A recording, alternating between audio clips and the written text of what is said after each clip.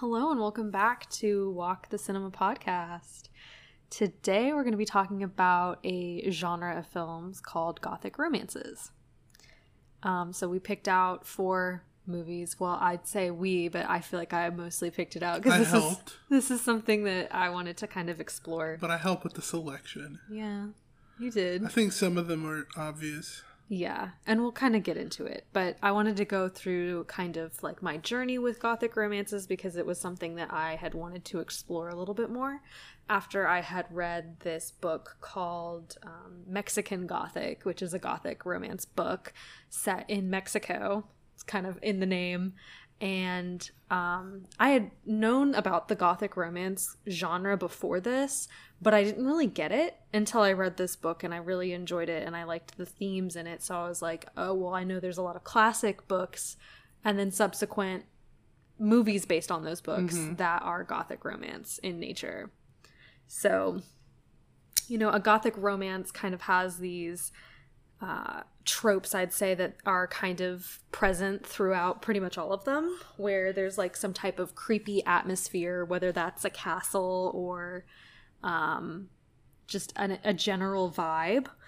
And then there's also kind of these cursed families, cursed things that happen to people, gloomy atmosphere, all that kind of stuff. And the Gothic fiction kind of came out, or was first established back in 1764 with a novel called The Castle of Otranto, I believe is how you say it, which I have not read, but that kind of book is like what I think defined Gothic genres in general.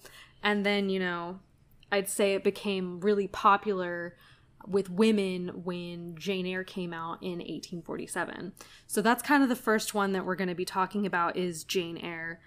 So we picked the 2011 film adaptation of Jane Eyre just because I feel like from what I read that one was kind of the most well done, and still kind of kept the feel of the book, because I did read this book and I really, really enjoyed it.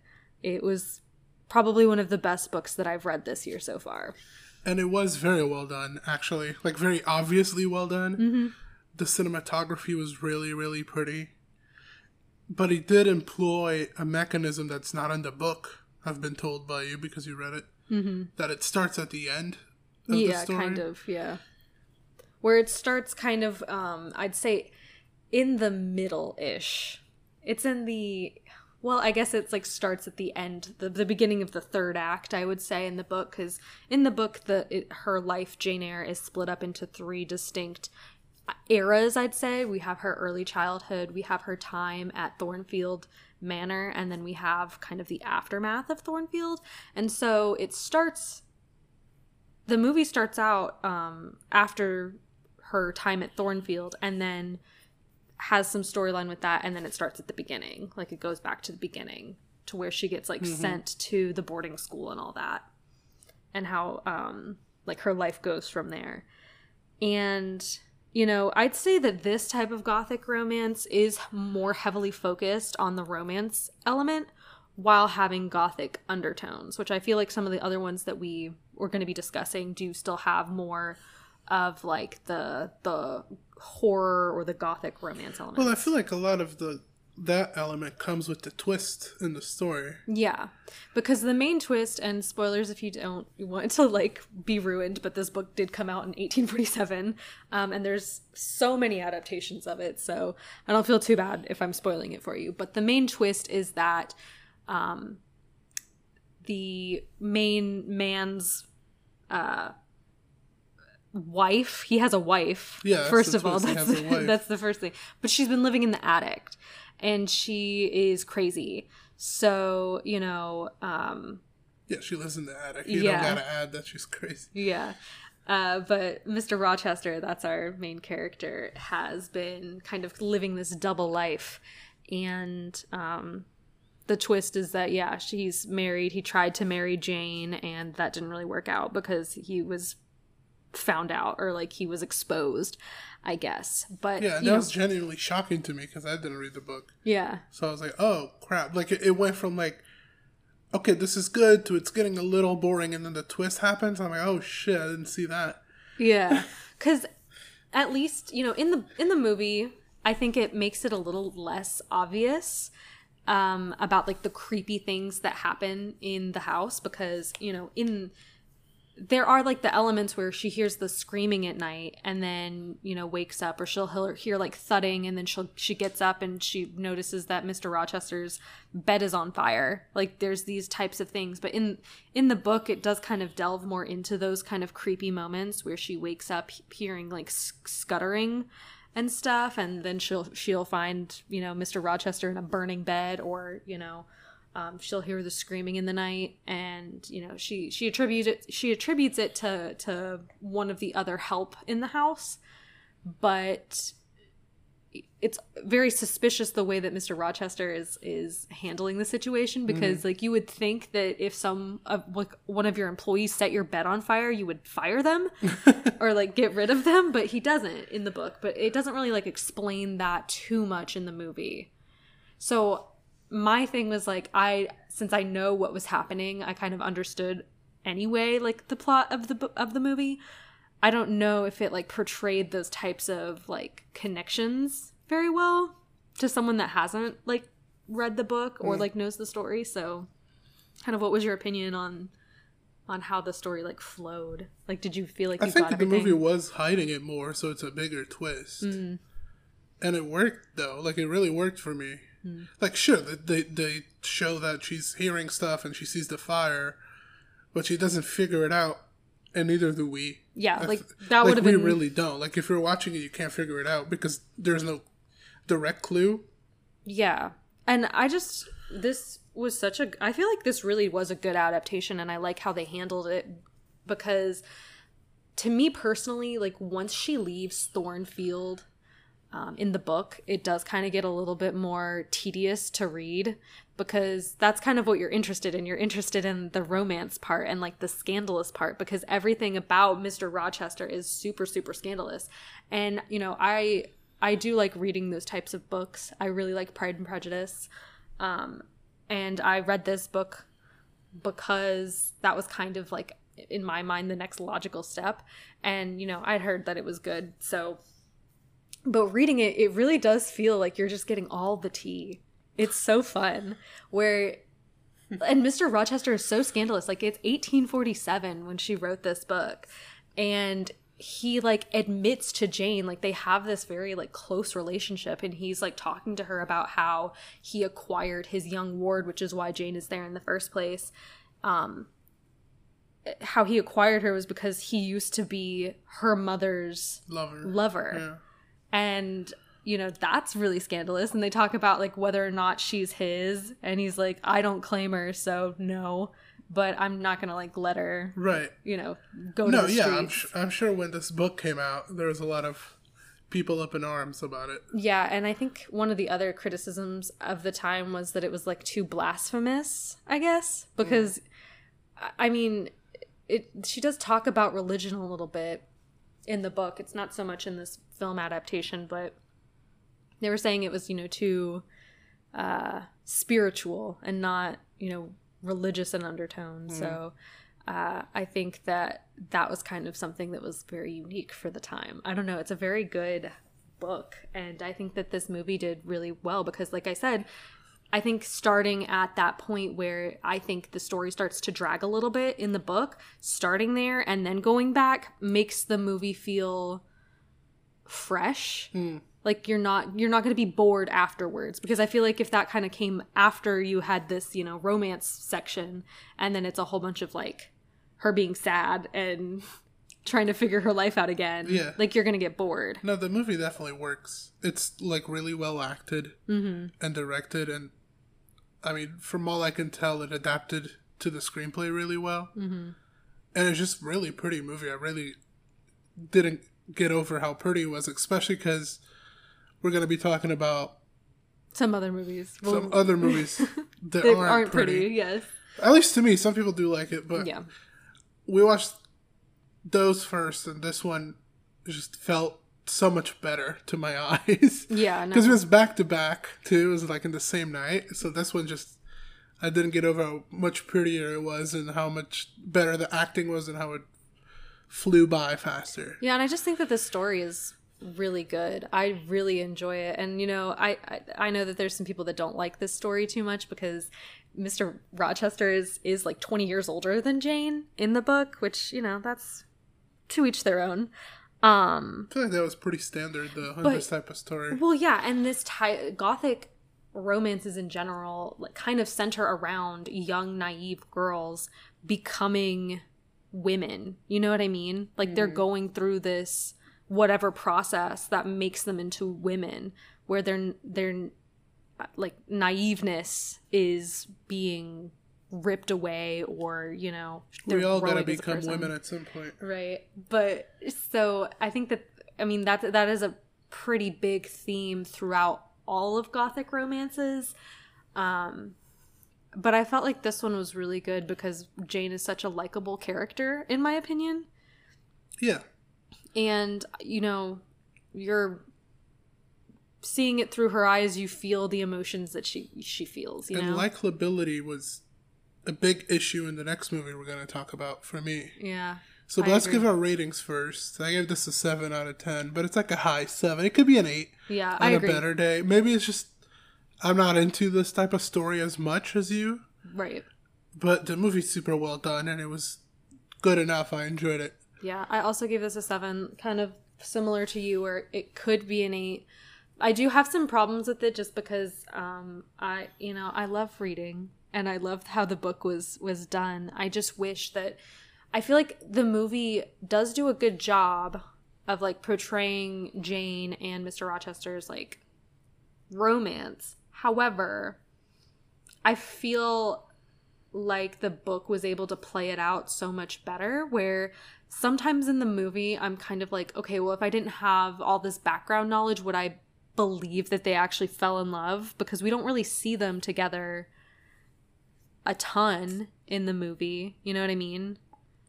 Like, I'd say I don't even know how long that they like are interacting together. You know what I mean? Mm-hmm. Like when we see them in the movie. So I don't know.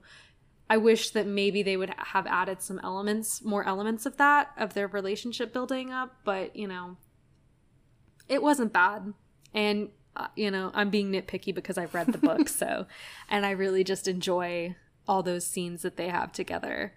So, and there's like some parts where you definitely couldn't adapt it into the movie because it would just be weird.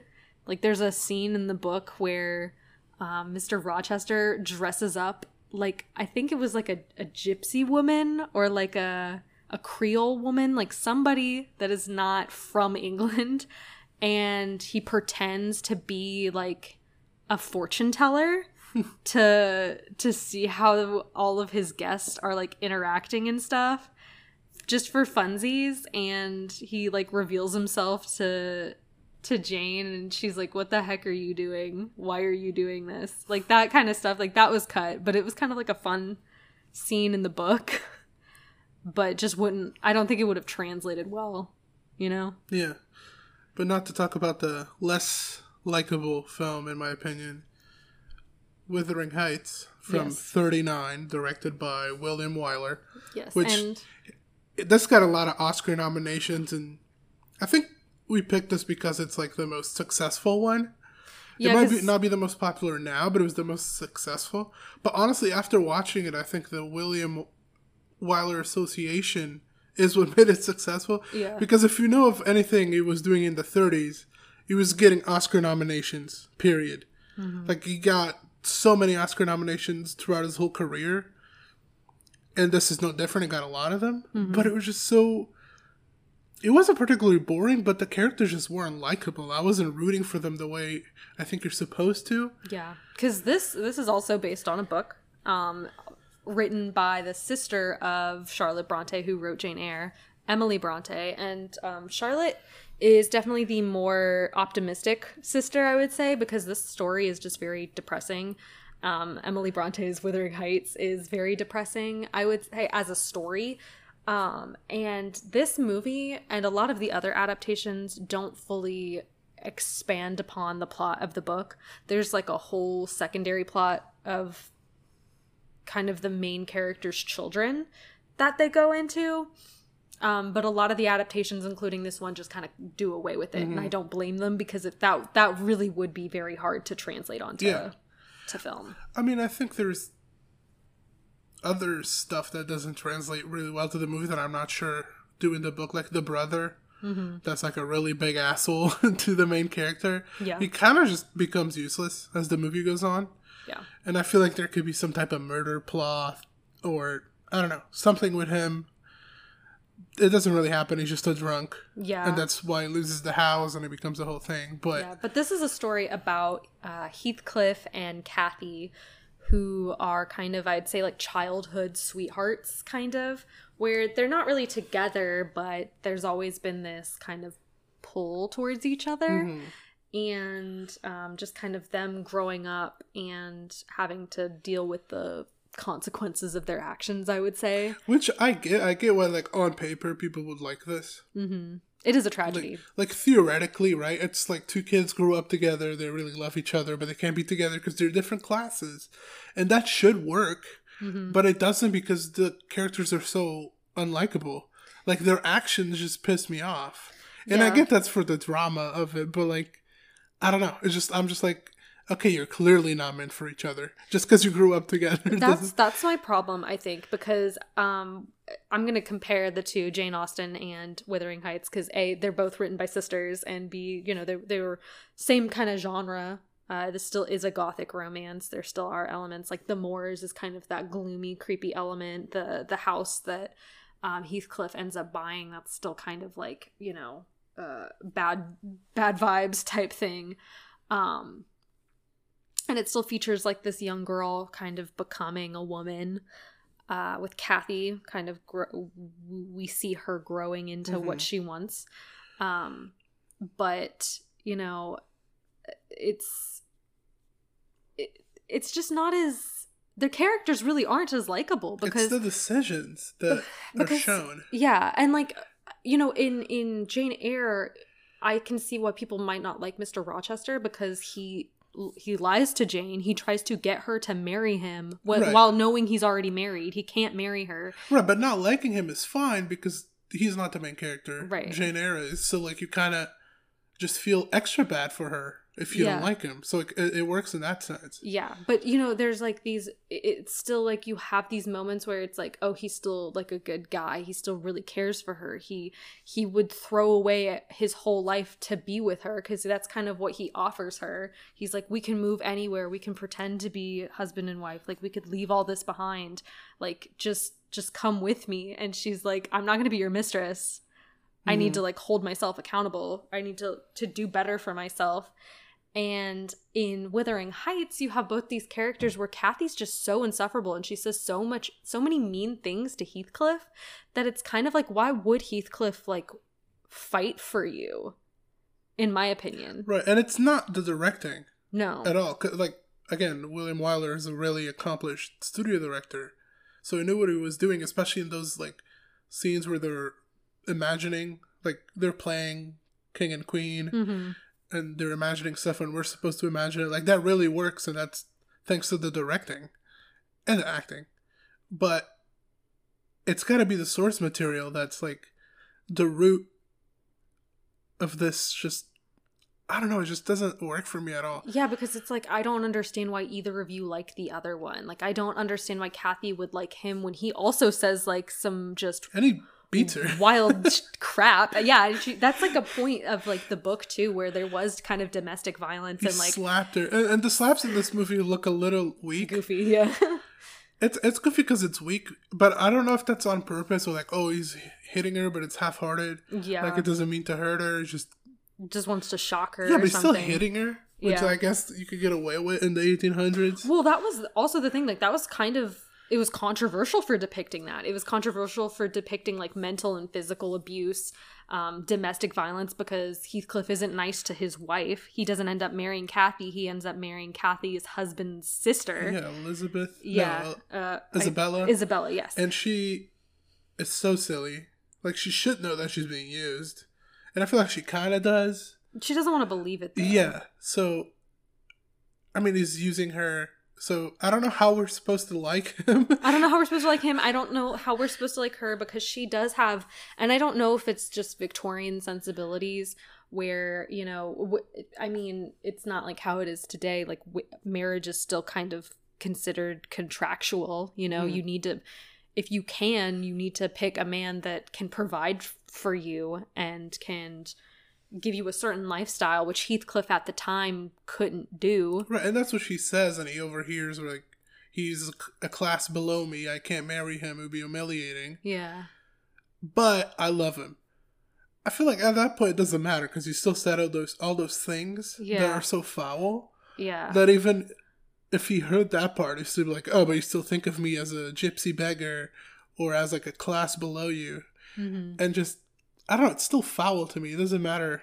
Because she still feels those things, even if she feels love. Mm-hmm. She also feels like he's not as good of a human as Edgar. Yeah. I don't know. Like, he's not worth as much. It's weird. It's not romantic to me. Like, the story kind of works. Like, if you don't look at it as romantic, and you look at it as, like, a tale of revenge. Really? Like, it kind of works. Like, it works as revenge. I don't hate the movie. No. But it doesn't work as a romance. Yeah. And I think that it's kind of funny because this book, like Wuthering Heights, is mentioned in Twilight as Bella's kind of, she's kind of like, I wouldn't say she's obsessed with it, but she does talk about it in that book too. And just knowing that Stephenie Meyer kind of like loosely had this adaptation of Wuthering Heights. And it feels like it too. Yeah, like it's a loose adaptation of Wuthering Heights with Twilight, and it makes a lot of sense to me. Like, just knowing... No, it did. Watching this did feel like, oh, this could be Twilight, like the first two. Yeah. And I guess the beginning of the third one put together could kind of be Wuthering Heights. Right. But it's just kind of funny to me. But with this movie, I have not actually read the book. I've kind of read the synopsis of the book before. I do have it. It's on my reading list. Yeah, it was on the couch for like a week while we're like, should I read it before the movie? And then it just never got picked up. Yeah, because it is kind of like, I don't know, those types of books, like Pride and Prejudice, Jane Eyre, Wuthering Heights, while I like them, they do take a lot out of you, I feel like, to read. Just because, I mean, it's not written in a different language, but it is written in a different style that I think sometimes it takes me a little while to get into before I can kind of fluently understand. I mean, that happens even with books that are released now. I mean, I've been reading a lot of books lately, and some of them just start slow, not because the narrative is slow, but just you got to get used to it. And then you get to the regular pace, and you finish it faster. And I feel like it's like classical books, especially from the 1800s, are always definitely going to fall into that trap for you. Yeah. Where like if you give up too early on the book, you're kind of doing yourself a disservice. Because you just got to get used to the way it's written and the speed of it. And not really the book is bad or good or whatever. Yeah. Or slow. Because I think I had this idea growing up that like older stuff was just slower. Wuthering Heights, the movie, not slow. It's not slow. No. And it's not long either. It's actually kind of short. But it moves by fast enough that you're never like bored by it. It's definitely not boring. It's just not romantic. And I feel like that's the main issue for me. I'm also not in love with the two leading actors. I know I think both got Oscar nominations, but I'm not convinced. And we will see Laurence Olivier.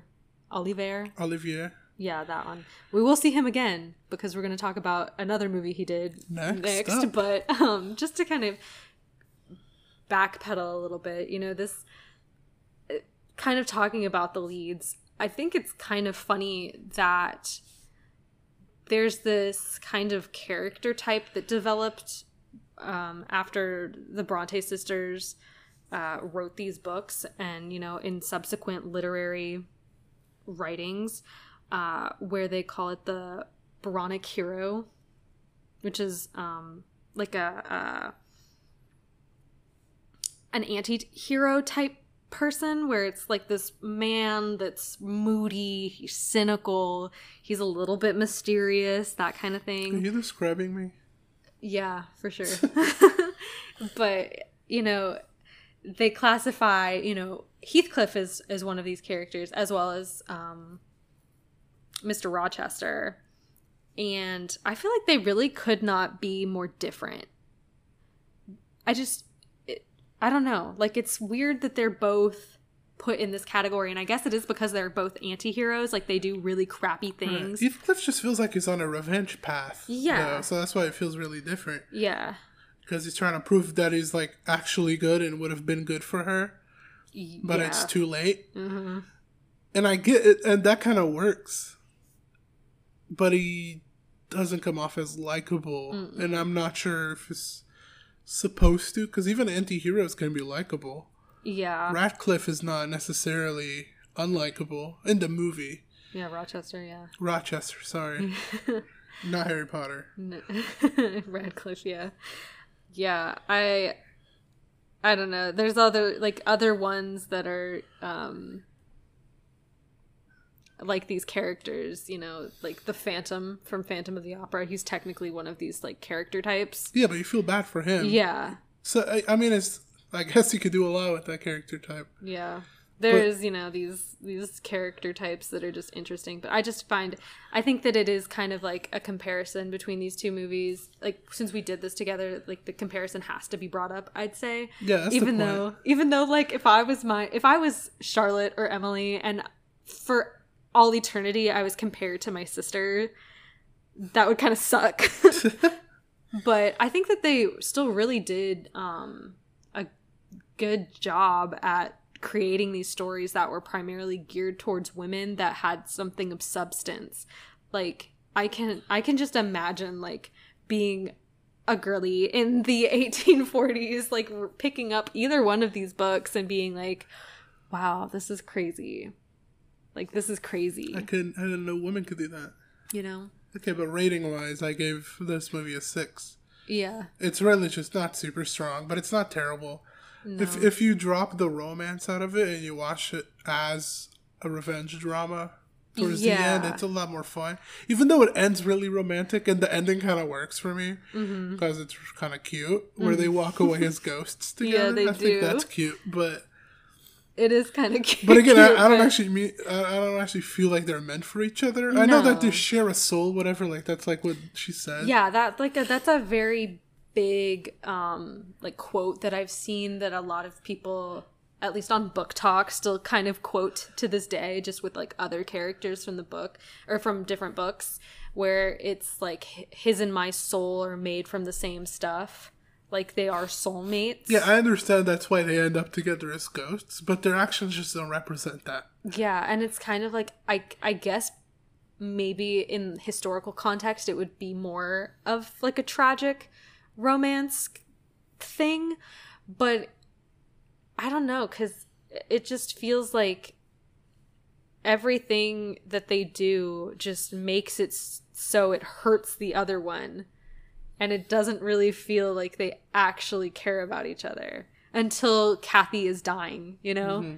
Where she calls out for him and he comes to her. So you're agreeing with my rating. Yeah. 6 out of 10. I thought it was fine.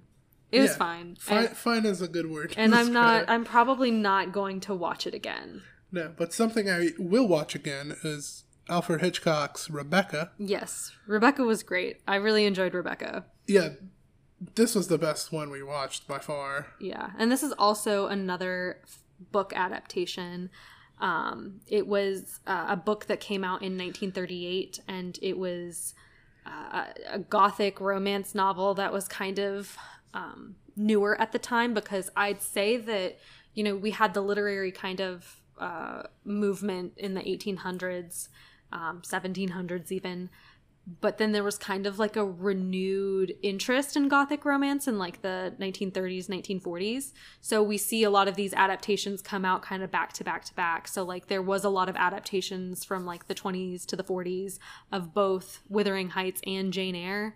And then we had this novel that came out in 1938, and then Hitchcock released this movie based on the book in 1940. A Best Picture version out of it. Yeah. Which is crazy. Yeah. And it still stars our Heathcliff from the Wuthering Heights. Yeah, Laurence Olivier is not as convincing in this for me. Which is blasphemous to say, I suppose, because this is such a classic film. Perhaps. I don't know. Well, we're still doubting him because this movie is about a woman that kind of lives in the shadow of a dead ex-wife. Mm-hmm. And the twist is in relationship to the ex-wife and what happened in regards to her death. Yeah. But while we still have doubts in regard to that, Olivia's performance just kind of feels flat. One note. Yeah. Yeah, I agree. It doesn't feel like there's a lot that he's giving us. And I feel like that maybe because it's still trying to give us an air of mystery, because the plot of this book is our main character doesn't have a name. She's just known as like Mrs. De Winter. Yeah, which is the point. She's in the shadow of... Yeah, she doesn't have her own identity because she's so concerned about having to replace the wife. Yeah. Being the new wife that she forgets who she is. Sometimes she even forgets she's Mrs. De Winter. Yeah. When she gets a phone call asking for Mrs. De Winter, it's like, oh, she died a year ago. And then she remembers she's Mrs. De Winter now. Yeah. Like, so, she doesn't have to live... Like, she is that person now. Yeah, a lot of the movie's about her identity. Mm-hmm. At least the first... before the twist half. Yeah. And this still has those elements of the Gothic romance where our main character is a pretty young woman. She's a lot younger than Maxim, our main character. Our male main character. And throughout the story she kind of becomes a woman. She loses her innocence in this movie, kind of towards the end, after the twist. But it is kind of like a psychological thing because she doesn't know anything about the wife because Maxim won't tell her anything about his ex-wife or his deceased wife. But everybody around her is like, she was the best thing in the world. Like you can't live up to her. Yeah, you can't replace her. You think you're going to take her place? You're not good enough. You literally can't. Yeah, right. And Mrs. Danvers is especially one that...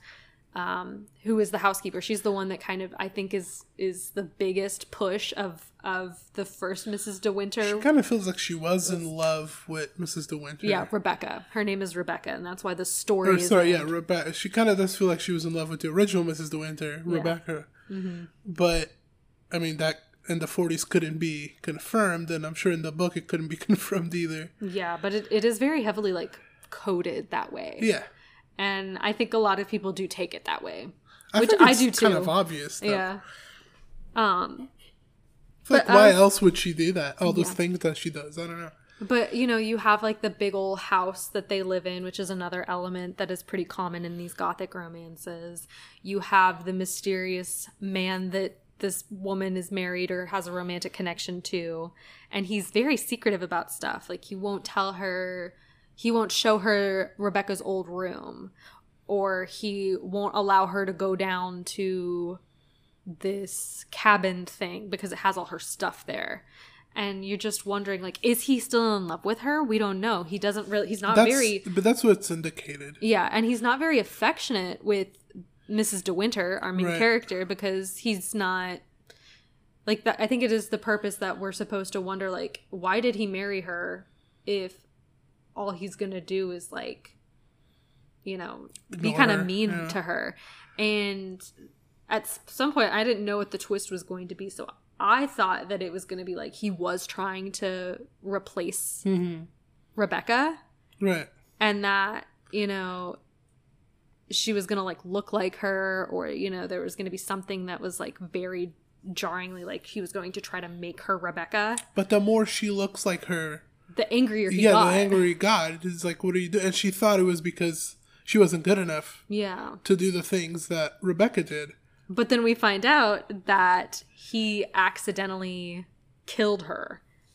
He killed his wife, and then... Kind of accidentally. He does have these, like, weird ragey moments, which I kind of was like, that's a red flag. Like, right. And he hates her. He hated her. Yeah, because she kind of misrepresented who she was. Because Rebecca was coincidentally, I guess, having an affair with her cousin, And happens all the time. Yeah, I guess so. And she was like, this is who I am. This is who I'm going to be. Sorry about it. Like, after they were already married.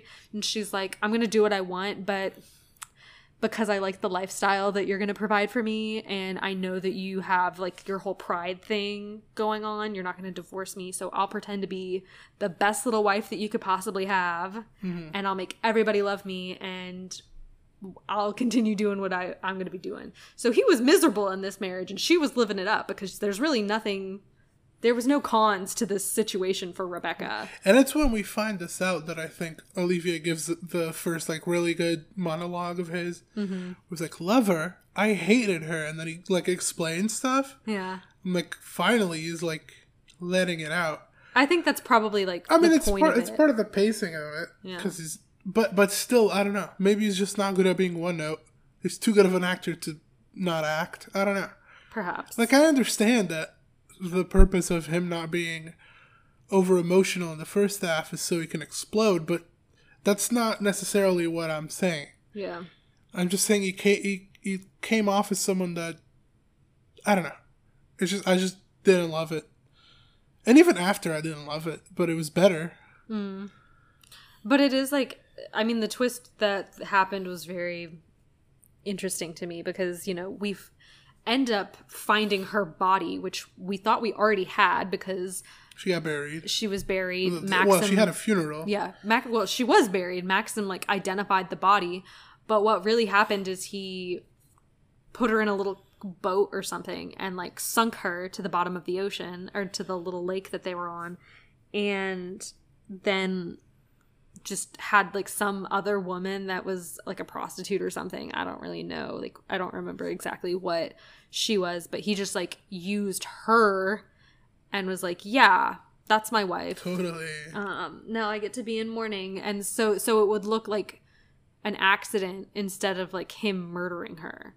And once they find the body, they're like, we got to open an investigation. And through that, they kind of, they ultimately end up determining that it was a suicide, because she found out she wasn't pregnant, which is what she told Maxim, and kind of what made him go into this rage, because she was, like, goading him. She's like, how's it gonna feel knowing that you're gonna have this son that's not yours, and you're gonna have to raise it and look at it, and your family line's gonna die. Yeah, we don't meet Rebecca, but we kind of don't want to. She seems like a pest. Yeah, and it's kind of, I know a lot of criticism towards these types of movies in general is making these wife characters crazy and, like, putting all the blame on them instead of, like, maybe the perspective that maybe the guy also wasn't that great.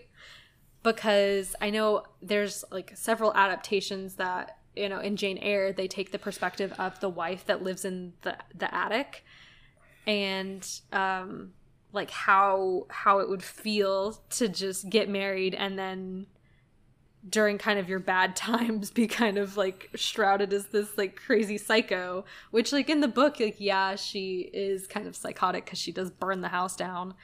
But I know that that's kind of a criticism, that it is kind of making, like, these wife characters that the men no longer want being just, like, evil villains. You know what I mean?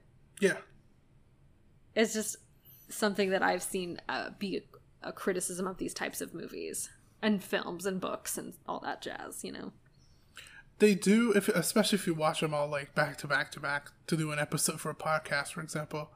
You do kind of start realizing it's not a lot you can do and remain a Gothic romance. It kind of does repeat itself to some extent. It does. It's the vibes. Yeah, but Rebecca's just so good that it doesn't matter. Yeah, no, I really like the twist. I really like how this one is, like, a happier ending. You know, Jane Eyre was happy. Had a happy ending. This one has a happy ending. Wuthering Heights did not have a happy ending. Well, this one is kind of obviously more modern, right? It feels more modern. And the happy ending is kind of a more modern happy ending where it's not necessarily the happy ending for everyone.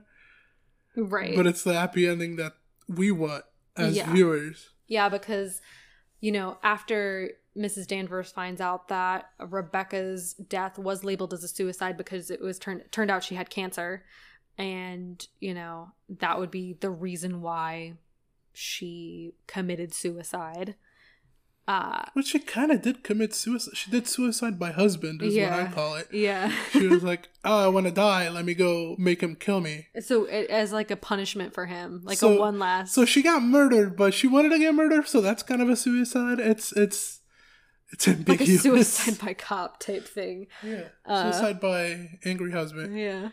But so it was labeled a suicide, and Mrs. Danvers did not want Maxim and Mrs.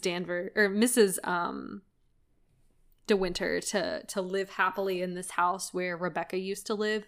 So she burns it down, just like the wife in Jane Eyre. A lot of burning buildings. A lot of fire. Yeah.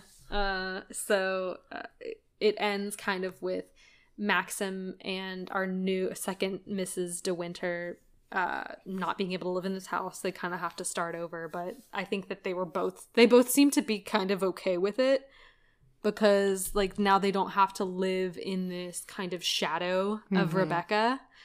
And so it kind of works out all in the end. Like, yeah, like your house burned down, and like I'm sure there was a lot of stuff in there that meant something to you, but it all worked out in the end. And yeah, he may have murdered someone, but they're kind of like in it together, because that's kind of like the shift of Mrs. De Winter. Her shift of being like a young girl into now a woman is her trying to help her husband cover it up. Yeah, she went from someone that's not sure of herself to someone that is covering up a murder. That's pretty adult. Yeah. So it's kind of like, well, that's definitely like a loss of innocence. Yeah. It works in almost every facet. Yeah. I gave it an 8 out of 10. Yeah. It's just a really entertaining film. Mm-hmm. I gave this a 9 out of 10. And I just really liked it. It definitely was up there in my Hitchcock adaptations or Hitchcock films. I feel like it's almost a 10. I do kind of agree that the acting sometimes is a little bit lackluster with our main male, and I don't know, maybe we gotta watch it again. We misinterpreted him. Yeah, that can happen. Yeah, and I think that knowing the twist kind of would help too. Maybe, perhaps. I don't know. Yeah, but overall very good. I really enjoyed it. It might be a 10 on a secondary watch. I have to see how that goes, but it's a 9 for me. I really enjoyed it. So for the last one, I guess we saved the worst for last. That's your opinion. We're talking about Crimson Peak. Yeah, it's our Guillermo del Toro. Our very, very modern not based Gothic on a book. Romance. Yeah, and it's just kind of a thing Guillermo del Toro I will say, before I shit too much on it, I appreciate Guillermo del Toro as a person and as a voice for the cinema community. Like, I think he makes a lot of good points, and he's, he helps young creators, and he's just really good for the cinema world, so we don't devolve into just having superheroes and studio films and that type of stuff. But as a filmmaker, I couldn't dislike him more. I really just don't like his movies. And I know he has a lot of fans, and a lot of people love Pan's Labyrinth and even Crimson Peak and Shape of Water. I just don't. And this might be the lowest point for me. Bold statements, to be honest. I really enjoy Pan's Labyrinth, which I'm sure I think we have plans to talk about that in the future, but we're going to be talking about Crimson Peak today. And I had a very complicated relationship with Crimson Peak, because I saw recently, within the past year or two, about how much people enjoyed this movie. How much that they loved this movie. And I really didn't get it, because I saw it when it came out in 2015. And I think my expectations of it were just different than what I received from watching it. Because this is a Gothic romance film, and I think that the marketing kind of played up the more horror elements of it. So I thought that this was like a straight up horror film, and that there was going to be a lot more horror elements. And so me and my friend went to the movie theater expecting this terrifying horror movie, and then we get this kind of lackluster romance film.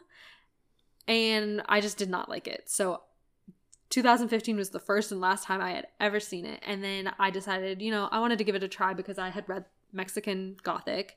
And I was like, okay, I get Gothic romances now. Like, I get it. I get it now. So I wanted to, like, revisit it because I was like, I know that this is a Gothic romance.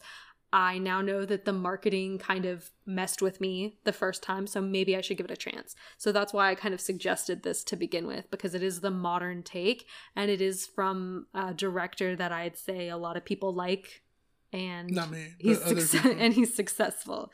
So I'm glad he's successful. I'm glad he has a market that people like, Mm-hmm. I'm glad he has fans. I'm just not one of them. Mm-hmm. But I'm also not a hater because I do think he does a lot of good things for the community. But some of those good things are not making movies. Fair enough. I'm defending myself at this point. Yes.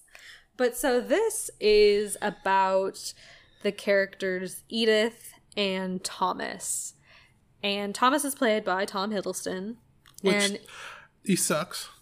Just straight up, he sucks. I mean, maybe it's my opinion, but I watched the movie and I'm like, this guy sucks at acting. Like, this just feels like I'm watching someone that doesn't know how to act. I don't know. I did not mind it, but I don't know. And then Edith is played by Mia Wasikowska. Jane Eyre herself. Yeah, she's Jane Eyre, who was in the 2011 one. So she does kind of have like a type, I'd say. She's fine in it. She's whatever. I don't know. Forgettable, if anything. Again, we have this naive young character. She's unmarried. She lives with her dad. She can speak to ghosts, or she can see ghosts. Ghosts speak to her. Yeah, and by the way, the ghosts look like ass. The CGI is really bad in this, and they look scary for like the first second you see them. Yeah. But then the more you stare at them, the more you're like, oh, that's CGI. Never mind. I'm not scared anymore. Right. I kind of get that, and so. And I think, the more that you're exposed to them, the less you're scared. So I think that is also kind of the downfall that I had. I don't think they're supposed to be scary because they're not evil. Yeah, and I feel like that is kind of the point, too, where, like, throughout the movie, she kind of becomes less scared of them because now she knows that they're trying to help her. But anyway, we'll kind of get into that. But so, again... young girl, naive, she ends up marrying Thomas, and they go to this house, which is his big old Gothic house that is also always there. And I'd say that this one plays up the most horror elements in like a Gothic romance, where it almost feels like a Gothic horror instead of just the Gothic romance. And I think the only thing that saves it is about love. Like, everything that happens is the focal element is about love. I mean, we watched the extras on the Criterion Blu-ray, and Guillermo was very certain that he wanted to make a Gothic romance, and that's why he made this. But I don't know if through the process of writing at some point it kind of got meddled up, and it became less of a Gothic romance and more of him trying to make the movie actually work. Yeah, and like there's some elements of this where I remember my friend, when we were sitting in this movie, she was like, I bet that the brother and sister, because the sister, Thomas has a sister, her name is Lucille, and she's played by Jessica Chastain. Which is the most memorable character in this. Yeah, and she was like, I bet that they're there together. Like the brother and sister. Which, guess who else called it? Yeah, you also called it. It's very obvious. And, yeah, you just kind of like, that's a thing. That's kind of like the horror of it all, too. Yeah, incest is horrifying. And, I think that there are some problems with this movie. So we watched it again, and I can definitively say that I still don't get this movie. You've seen it like, what, 3 times? I've seen it 3 times now, because I watched it back in 2015. I watched it again on an airplane, like, within the last couple years. It's the best place to watch movies. Yeah, because I was like, maybe I was a kid, as a kid, kind of. I had my driver's license, but not much else to my name. And I was like, maybe I'll watch it again. Watched it again. I didn't hate it. Like, I hated it the first time I watched it. And then after kind of delving into the Gothic romance genre in general, and understanding the elements and the the themes that it has, I thought maybe I would get it, but I don't. I really just don't get it. I know that a lot of people say that this is really good and that the cinematography is beautiful. The cinematography is so dooky, though, to me, because it just doesn't feel at all like I'm watching something that's real. I know Guillermo does that. He makes his movies look like fairy tales, whatever. Yeah, that's kind of my thing. This doesn't even look like a fairy tale, personally. But even if it did, I'm like, sure, okay, it looks like a fairy tale, but it doesn't look like something you would really. want to The be. house doesn't look real. It doesn't look like a real house. Yeah.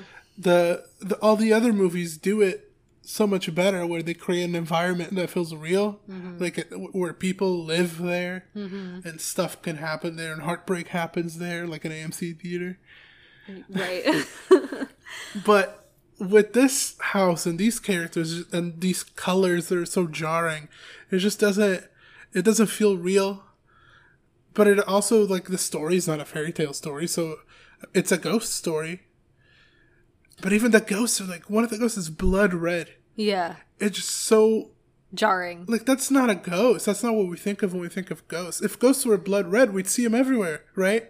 If you believe in ghosts and ghosts are blood red, you'd see them all the time because, like, they're really obvious. There's very, like, different things where it's like, I don't understand what the mechanics of these ghosts are, because you see her mom and she's like a skeleton in her, I would assume, like, whatever she was buried in, because that's like how she tells her daughter, beware of Crimson Peak, and we find out later that is the name of the house during the winter, because the red clay that it's built on turns the snow red, so they call it Crimson Peak. Which, but, like, I think that whole plot, whoever was writing, I don't know if Guillermo wrote it alone, but they were thinking of the cinematography as they wrote that. Oh, red snow, hell yeah. That's going to look so cool. Perhaps. But so her mom looks like a skeleton. And then some of the ghosts, like because we find out that Thomas Sharp has been married multiple times and they all have been murdered, and he hasn't told her any of this, you know? But that's not a bad plot device. No, like, that could work in a better movie. Like, I could see myself really getting into that if I wasn't already so against the movie by the point we find that out. Yeah. But, you know, all of those ghosts, like, are kind of distorted, and they kind of have, like, a body. Like, they're not skeletons. But then they also have, like, the things, like, the elements of however they were killed. You know what I mean? Mm-hmm. Where, like, one of them has a cracked open skull because she was malleted or macheted, cleaved to death. It's just too obvious. But then Thomas ends up being killed by his sister because he fell in love with Edith. And he appears as a ghost, but as, like, just a full-bodied, like, apparition of him. I actually laughed when he showed up. I was like, that's so silly. But they're all different, and I don't understand, like that kind of element, you know, where it's like the rules of this universe don't seem to align. And then the other thing that kind of bothers me is the story itself. Like, they are murdering these women for their money, and because they have no family. So, I'm confused as to why they picked the two women as, like, candidates for Thomas to marry, because he was going to marry this other girl. Like, it was going to be her, but she had, like, an entire family that, like, she wasn't going to inherit any money anytime soon. But that was who they were going to marry.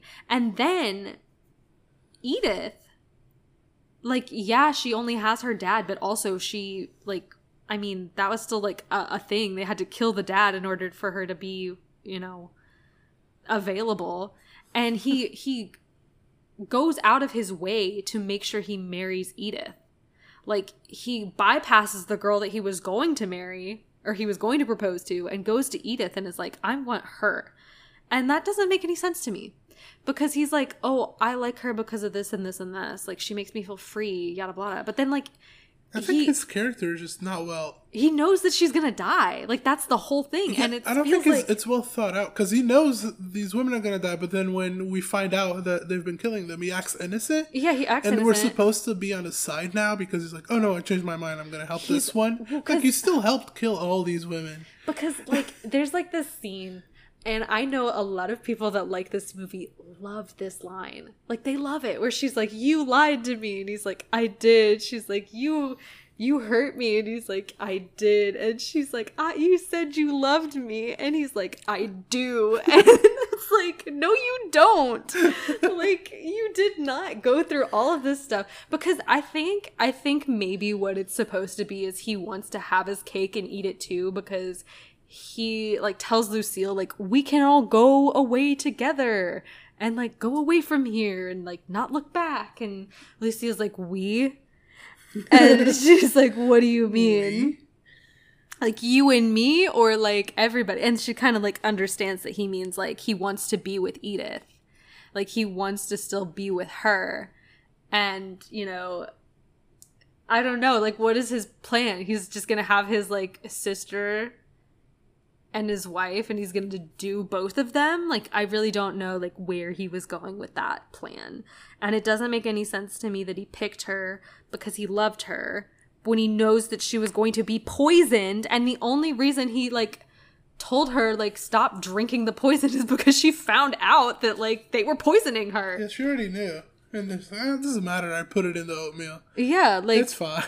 Literally, it's baffling. Like, the story to me is baffling. And I think that is why I don't like it as much.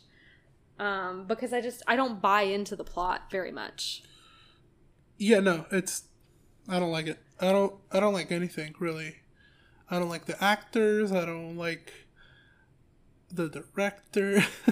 I see his directing. Like, I think it's pretty obvious what he's trying to do, but it just doesn't work for me. The cinematography is not good. I mean, people love it. People, not even the cinematography, people love the color palette. Yeah, I don't like the color palette either. The cinematography, whatever, kind of, it's fine. The snow looks really fake. The ghosts look really fake. None of it really works for me. It's a 4. At best. Could be a 3. I mean, I'm trying to be nice at the end. That's crazy. I don't think it's that bad, but I also just really don't get, like, the love that it has.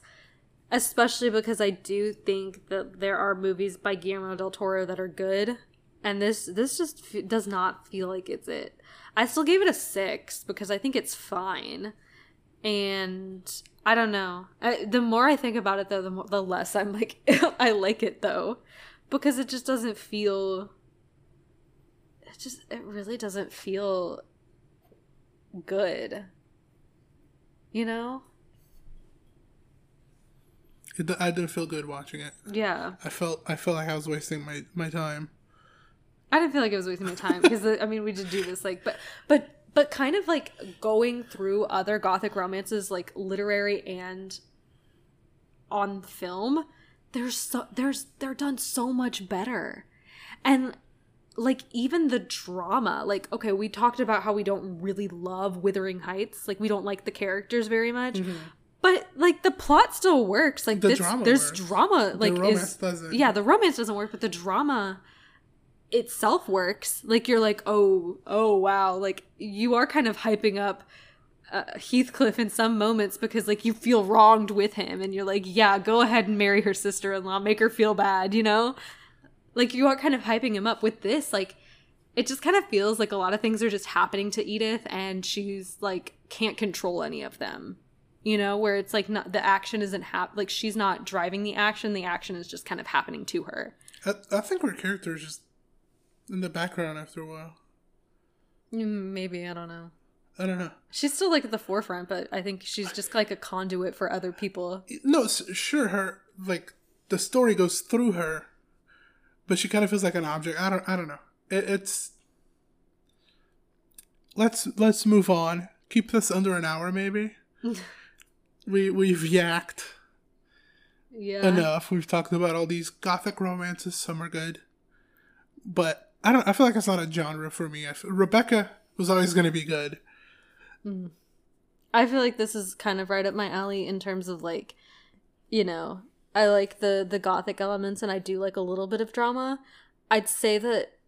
You like a lot of drama. Yeah, well, I really liked, you know, I'll say it again, Jane Eyre was so good because it was filled with drama, and I felt like anything that Heathcliff did wasn't so awful that like his character was irredeemable. You know what I mean? Mm-hmm. So I liked that element, and he was like kind of obsessed with Jane. So that's also like an element that I like. I love when the male characters are like obsessed with their like love interest. Like it's always like a good feeling. So I like that kind of stuff. But anyway, I feel like that's all that we can say. Yeah, about wrap this. it up right there. And we have new episodes every first and third Monday of every month. So you can subscribe to us on YouTube, Spotify, Apple Podcasts. Just make sure you don't miss an episode, and you can go to the back catalog and listen to other episodes. And yeah, we'll see you in the next one.